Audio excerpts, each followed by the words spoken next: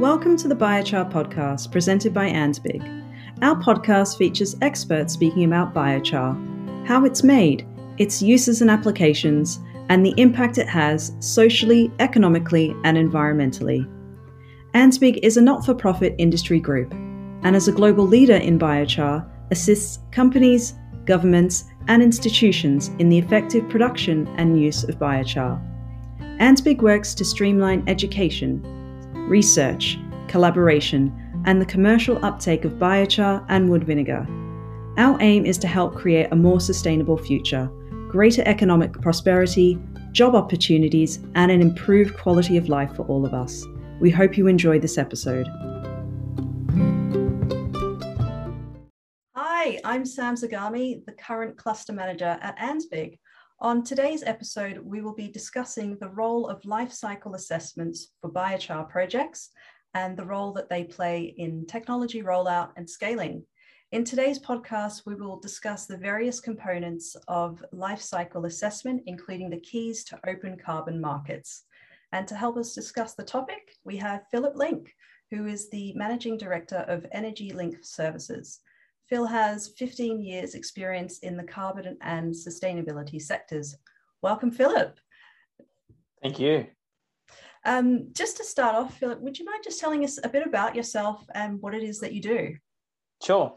So as you mentioned, I'm the Managing Director of a consultancy called Energy Link Services, and I've been powering my way through the carbon and sustainability space for the last 15 years or so, and riding the wave of government policy and private sector demand for carbon sustainability, energy efficiency, and renewable energy services. The business that I've formed, and it's we're sort of 3.5 years old now, is really focused on three key pillars, and one is a set up as a traditional advisory business where we provide services in the market. Namely around things like taking businesses carbon neutral under the Australian government's Climate Active program. We help businesses identify and cost energy efficiency and renewable energy opportunities. We help to facilitate and understand what opportunities exist in participation in carbon markets. So things like through fuel switching, which directly correlates to the discussion today around biochar in that sector, that industrial decarbonisation sector. The other aspect, and also will be a discussion today, I'm sure, that we'll cover is that we provide audit and assurance services for the full suite of carbon and energy efficiency certificate schemes and programs that exist, not just here, but globally. And I'm sure a focus again of today's conversation will be about Puro.Earth and the role that that's playing with the evolvement, I think, or the development, I should say, of the biochar methodology. And then a third component is actually helping clients right through the journey. And that's really identifying, costing, and then facilitating the implementation of energy projects generally. And that could be things like facilitating the implementation and installation of a pyrolysis machine in the case of biochar, and utilizing those waste heat and gases for grid displacement, producing heat and steam for things like agricultural fence post and things of that nature. So it's a pretty big remit, but it's all interrelated and really enjoyable. And I think just sort of before moving into some of the formal questions, Sam, I mean, some quick observations is that we're seeing a very strong rise now in corporate demand, investor demand in the transition to a low carbon future. There's a really strong appetite for that, and that's arisen due to some would say a lack of government clarity and policy with regards to how that transition is going to take place. So the private sector has just taken matters into their own hands, and hence we've seen voluntary carbon market schemes like Puro.Earth emerge to provide and facilitate that transition to take place. Great. And just kind of touching on Puro.Earth, you've recently had something big to announce with regards to your involvement with Pure Earth. I just wonder if you could just tell our audience kind of how what that connection is like now. Sure. Yeah. So we were approached by Pure Earth probably 12 to 18 months ago. It's more like 18 months ago now, to assist with the verification and validation process. So, taking a step back a little bit, every good carbon scheme, be it either in the compliance or voluntary space, with Puro being a voluntary carbon marketplace, requires independent validation. I think without that, investors, buyers, and also creators of the certificates, mightn't have the confidence that what's being claimed as carbon reductions or carbon removals in the case of Pure Earth have actually taken place. So given our vast experience providing those type of assurance services, we were approached by Pure Earth, and look, mind you, they're based in Finland. So it was a case of coup. Sorry? A big coup as well, I suppose, to be recognized. It was, but it's funny how small the world is. It was someone recommending us through someone else, and we're on one side of the world and they're on the other. But it just so happens that they'd identified, and in fact, the reason why we were brought on board is because the first Pure Earth project had commenced creating corks, or CO2 reduction certificates, in South Australia. So we were asked to provide assurance and auditing services with regards to that project. But since that time, our relationship with Puro has evolved significantly, and we've been involved in not just continuing to provide auditing and assurance services over the issuance of corks, but also looking at the makeup of the facilities which generate the corks. So there's two audits that take place. Sometimes they're undertaken simultaneously. You have an output audit and a facility audit.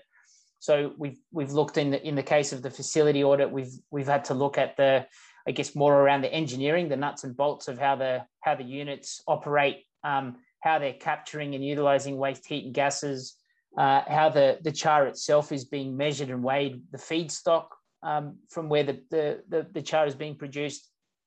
So that's quite an evolved process. We've learned a lot from that, and I guess from those learnings, and as Pure Earth as well has started to emerge and really gather momentum itself, we've been providing regular updates and input into their overall process, not just on the audit and assurance side, but generally how the method operates. So it's been a really fun ride, and it's taken us to projects not just in Australia, but also in Europe and particularly the United States, where there's quite a lot of cork biochar specifically projects that are generating corks from biochar are taking place. So and all of that, unfortunately or fortunately, depends on how you look at it, has all been done remotely. So we've had to think really on our feet too, and how do you provide robust validation services in the COVID environment. Yeah, well, I mean, like, congratulations, and I suppose having that that connection with Pure Earth. I mean, that's great. I suppose I'll just kind of straight away go back into our questioning within energy linked services, providing a wide range of emission auditing for companies to ensure that they are heading towards net zero in the clean tech sector, i.e. doing their best to reduce and avoid emissions. Mm-hmm. Can you just explain what it is your company does in the carbon management space, specifically in relation to biochar? I mean, I don't know if you kind of touched on that a little bit before. Yeah, I have, but I'm happy to delve in a little bit. And I think maybe a good place to start would be to actually talk about the different forms of carbon offsets which are emerging or have been in existence, and how does Pure Earth differ with the biochar method? So I mentioned to you that we do quite a lot of work in energy efficiency, for example. Now, energy efficiency and capturing and quantifying the benefits of, let's say, switching out lights or replacing a motor or a drive or an air compressor there are mechanisms to account for the carbon and energy savings associated with those type of projects. I mean, it's a simple, what did you use before when you installed the project? How did energy use come down? And that delta is what you can create a carbon credit or an energy efficiency certificate around. And now those type of certificates are generally seen as avoidance. So you're avoiding emissions, right? Because you're not using as much energy in the case of energy efficiency, because you're doing the same thing with less energy required. Now, another area that carbon credits, or another segment of that carbon market, is what we call carbon removals. And this is where Puro.earth differ themselves from other voluntary carbon market schemes, where they focus completely on projects which fall into that carbon removal category. And in addition to that, they're focused around this idea of net negativity. So really the Puro credits and the carbon removal, before I say that, is essentially something that removes carbon from the atmosphere and stores it. And as we know, as biochar specialists or experts, I wouldn't call myself a biochar expert, but I'm sure many in the audience are, and our fellow members within ANZBIG are. The literature and there's lots of it state and really focus on the fact that biochar is a permanent store, so 500 plus years of carbon. So that's where they've hung the hat on, so to speak. This is Puro.earth, and it's really a great differentiator. And as a result of that, Puro.earth have managed to if anyone is interested, you can see where those carbon credits, those corks, they're trading at, and they're trading at a significant premium to projects which fall into the avoidance category, or for that matter, other types of removals, because of the specific requirements of the Puro methodology that are built in the case of biochar. And I must say there are other methodologies that Puro.earth have, as part of their suite of carbon reduction or carbon removal methodologies. And so specifically in the case of the biochar, they're trading at premiums because of that notion of net negativity, of permanent removal from the atmosphere, and them playing a role in that transition. Because I think, if I'm really honest, and the reading that I do around climate change and how we're tracking towards, even our 1.5 or 2 degrees goals around Paris, we're beyond just needing to focus on emissions avoidance. We need to start really concentrating on removals. And there'll be engineered forms of removals. Carbon capture and storage is a bit of a flavour of the month, particularly with the Australian government and the investment that they're making with regards to that.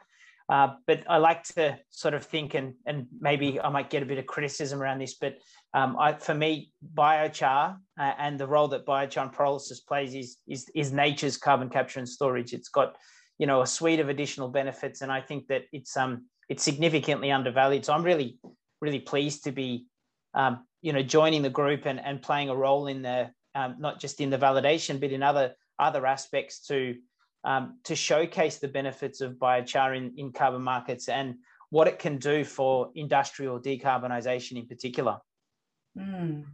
And you kind of mentioned, touched on it a little bit, but I just wonder, biochar projects specifically, what do you feel are the key features that would be considered a climate positive? Yeah, that's a great question. And I think I'll sort of break it down into, what would it be, 3 or 4 main areas. The first one is the feedstock. So where is it coming from? Ideally, and in the case of Puro, it should be coming from a waste source. In the case of the Rainbow Beta project that we provided auditing and assurance services around, that was using commercial industrial timber waste from the Melbourne region, which was travelling away. So utilising a feedstock that is considered a waste is the first protocol. So you're not felling virgin forest, for example, to feed a unit. The second is capturing and utilizing the waste heat and gases that come off the unit. So rather than those being emitted, you're actually utilizing those waste heat and gas, that syngas, for the purposes of, let's say, powering a boiler which produces steam for an industrial process. So in effect, what you're doing there is also displacing potentially a fossil fuel in that process. So if the boiler previously was powered by grid electricity or diesel, or even in some instances, believe it or not, we still have coal-fired boilers in Australia. By using that, we would call it very clean gas, the syngas that's coming off the pyrolysis units to power that boiler. You are in effect utilizing an additional waste heat and gas source. The third one is, what is the char used for? And that's a fundamental component too. The first thing is, operating within the spirit of the scheme and within what we're trying to achieve here, you can't burn it. So fundamentally, the char needs to be put to good use, and probably, again, to the horror of anyone here, that, they probably would, beautiful black biochar, no one would want to see it being burnt because it has such a high value. I mean, look, in Australia, it's a bit of a chicken and egg at the moment. Everyone recognises the value of char, but there isn't yet the volume that serious players can move into. So we're still in a state of maturity in the biochar space, but I'm sure that as this corks and as the market matures, there'll be a lot more supply around, and that supply could be used for things like composting, for water filtration. I mean, I don't sort of need to talk too much about the use cases, but just so it isn't burnt, because we don't want that stored carbon to be released back into the atmosphere. So they're the three key areas. Great, thank you. And in terms of, I think maybe Puro Earth has actually been quite useful for the biochar sector, because it's helped almost put biochar on the map, more widely known. So it's really great. And I suppose, that kind of leads into my next question of, why you think Puro.Earth's biochar methodology is so effective. What makes it so effective, and is it just for producers of biochar? Yeah. Again, it's another really good question.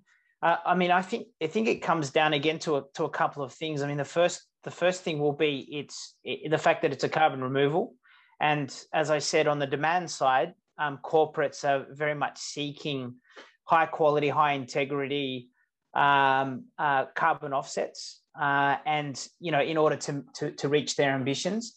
And I think it's a pretty well-known fact that the project in Australia that generated the first batch of corks was snapped up by Microsoft. Microsoft released the global request for quotation, I think was the term that they used, and sought projects from around the world to meet their carbon reduction ambitions. Again, Microsoft is trying to do as much as they can under the bonnet, so to speak, through energy efficiency and offsetting, grid-based electricity with renewable energy and the like. But they still have residual emissions that need to be offset, in order to meet their net zero and carbon neutrality ambitions. I think actually, from memory, Microsoft are one of the few firms which have determined that they actually would like to offset emissions from company inception.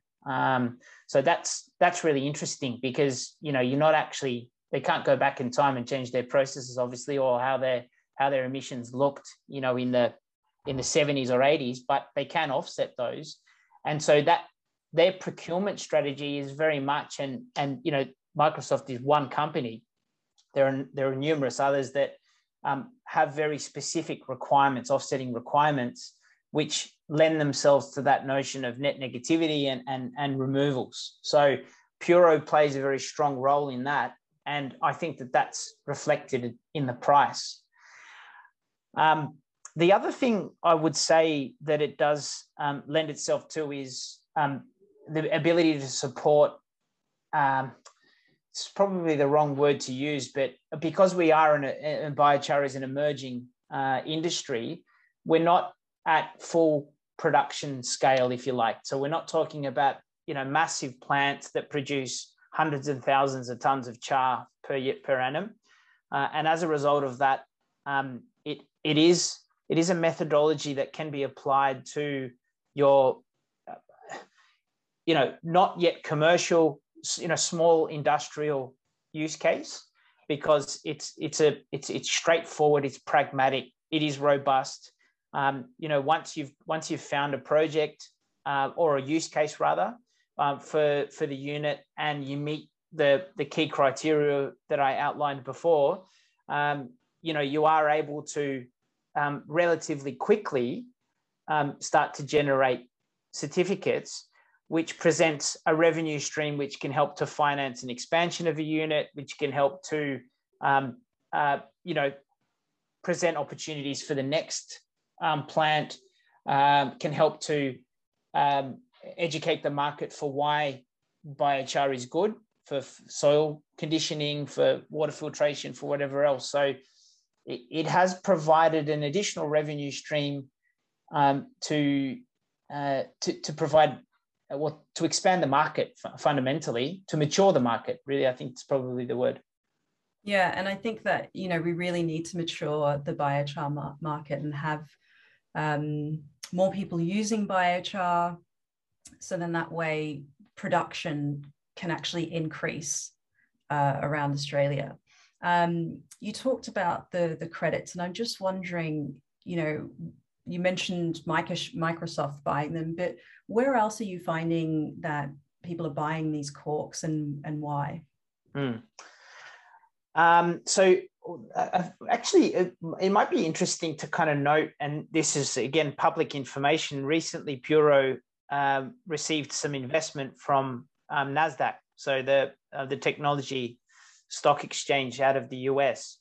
So I think that investment by NASDAQ actually sort of shows or reveals where the demand source for certificates is going to come from.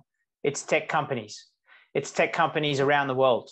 The NASDAQ is a very well-known stock market indice, and in itself is an exchange. So their book, if you like, will be an emerging and an ongoing demand source for cork. So if NASDAQ listed companies don't get you excited for why you should create corks, I don't know what will. I think what's going to be really interesting, and this lends itself nicely to climate change negotiations, which are taking place in Glasgow later this year. In fact, end of next month, will be the role of the voluntary carbon market in the world, in the globe's ambitions to reaching the 1.52 degree goals that were set in Paris. So I think that we need to be watching that space very closely, because in my opinion, the voluntary carbon markets are really important to being able to unlock that abatement that takes place within them.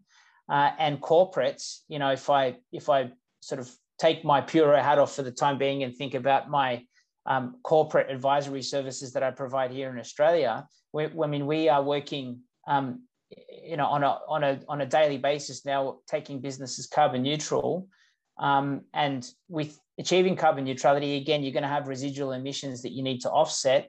There needs to be a good supply of robust, well-created, integral or high integrity carbon offsets to suffice that business need and want and willingness to become carbon neutral, and supplementing that through renewable energy and energy efficiency projects. So there's a lot of demand for those certificates because of their because of their characteristics, but also the macroeconomic factors that are emerging with regards to our transition and corporates' appetite to go carbon neutral and to achieve net zero ambitions and targets. Wonderful. And how do you see the role of verified climate positive biochar projects that have undergone your auditing process assisting the scaling up of the significant carbon sink economy that is going to have an impact on human emissions? So I mentioned, I think the key thing is integrity. So without that third-party verification process, you lose a lot of integrity. And so, you know, we've got well-developed audit and assurance procedures and protocols, which have emerged and developed through our experience providing those type of services in Australia. And I would say that Australia has one of the best, if not the best, carbon reporting mechanisms in the world, the ENGA scheme, the National Greenhouse and Energy Reporting Act. And so that reporting scheme has really helped us to sharpen our skill set, our pencils, and I'm talking about the sector more broadly. And so we've then been able to take that experience, those skills through, you know, what is it? It's probably close to 15 years now that the ENGA scheme has been in existence. I think it just has ticked over 15 years, and use those skills to provide the same type of services into emerging voluntary carbon market schemes like Pura.earth and Vera and, you know, Gold Standard and anything else, because we have such a good solid base to come from, and it's all about providing integrity certificates. Ask any carbon project developer, ask any buyer of certificates. One of the first questions the second question they usually ask is, the first one being, you know, where did this certificate get created, or how did it get created? And the second one will be who's verified it. Which makes what you're doing at the company very important for this whole rollout, really. Integrity. Yeah. It's all about integrity. That's it. And I suppose finally, Philip, the theme of our conference this year is biochar in the carbon drawdown decade. I know you've alluded to a lot of things, but I suppose any final thoughts on how biochar and the assisted technology can help us achieve more carbon drawdown? Yeah, well, look, I think that this is watch this space. I think biochar's time has come. I actually, just as a quick thought or flashback actually to my very early career working, this was my first job out of university. I studied at ANU. I worked for the Department of Agriculture, Fisheries and Forestry, or DAF, as it was called. And I was in the forestry division, and this is probably either 2005, 2006, I can't quite recall, 2006. And someone sent a bag of biochar to our forestry team as a waste. So this is, you know, so many years ago. And, you know, we were kind of joking about it. Obviously, you know, could see that there was a lot of merit in it, but we were sort of saying, oh, do we use this, supplement it with our coffee and things like that? But, you know, I guess that why I'm saying that is because, you know, that happened then. The markets had all this time to mature. It seems to me now that maturity is really now starting to kick off. It still is an immature sector, but it's really starting to kick off with far more sophisticated investors paying attention to the space. The ability and the role of carbon credits to facilitate, verify, and validate the removals and the drawdowns, as you've called it. You know, being able to quantify that and measure, because it's all about, you know, tied with sophisticated investment is accountability and measurability. And so I think that the carbon markets are playing a role in providing that level of sophistication to the biochar market. And the third one is its use case. So I think it's still evolving significantly where biochar can be used, how it can be used, but more and more people are starting to pay attention to it. There are, you know, in the conversations that I'm having more broadly, you know, the wine industry can't get enough biochar. they're a significant source now of the char, and want more and more of it because they see what it's doing to the soils, to water retention, to the crops, to their volumes, their yields, and so forth. And that's just one sector that I've recently had some interaction with. I can imagine that there are many more, agricultural sectors out there that would significantly benefit from the char. So, those three factors combined, can only mean one thing, and it's sort of the hockey stick growth path. So we're really, really happy to be part of ANZBIG. We love the work that you're doing, Sam and Don, and really very thankful for the efforts that you have put in all those years prior to where we are now. And we welcome more involvement from industry professionals. We welcome, many more sophisticated investors, sophisticated players to enter the space so that we can come up to a level. And, if we're serious about this climate challenge and this climate problem, I think biochar has a significant role to play and will play into the future. Wonderful. And thank you for your comments today. Thank you for sharing, and for all the work that you're doing to help in this movement as well. And so what's the best way for people to get in contact with you, Philip? Well, they can reach me through the ANZBIG. I'm pretty sure our contact details are there on the website. I often on LinkedIn at Philip Link with 1L. My email address is philip with 1L at energylinkservices.com.au. So more than happy to talk to anyone, reach out, continue the conversation, and looking forward to the conference as well. Yes, absolutely. We're looking forward to it. So thank you very much, Philip. And thank you to all of our listeners for joining us today. If you found this episode valuable, please rate and review our podcast. And to get notified about all of our latest episodes, join ANZBIG's newsletter mailing list by visiting www.anzbig.org. And we'll see you at the next podcast. Thank you.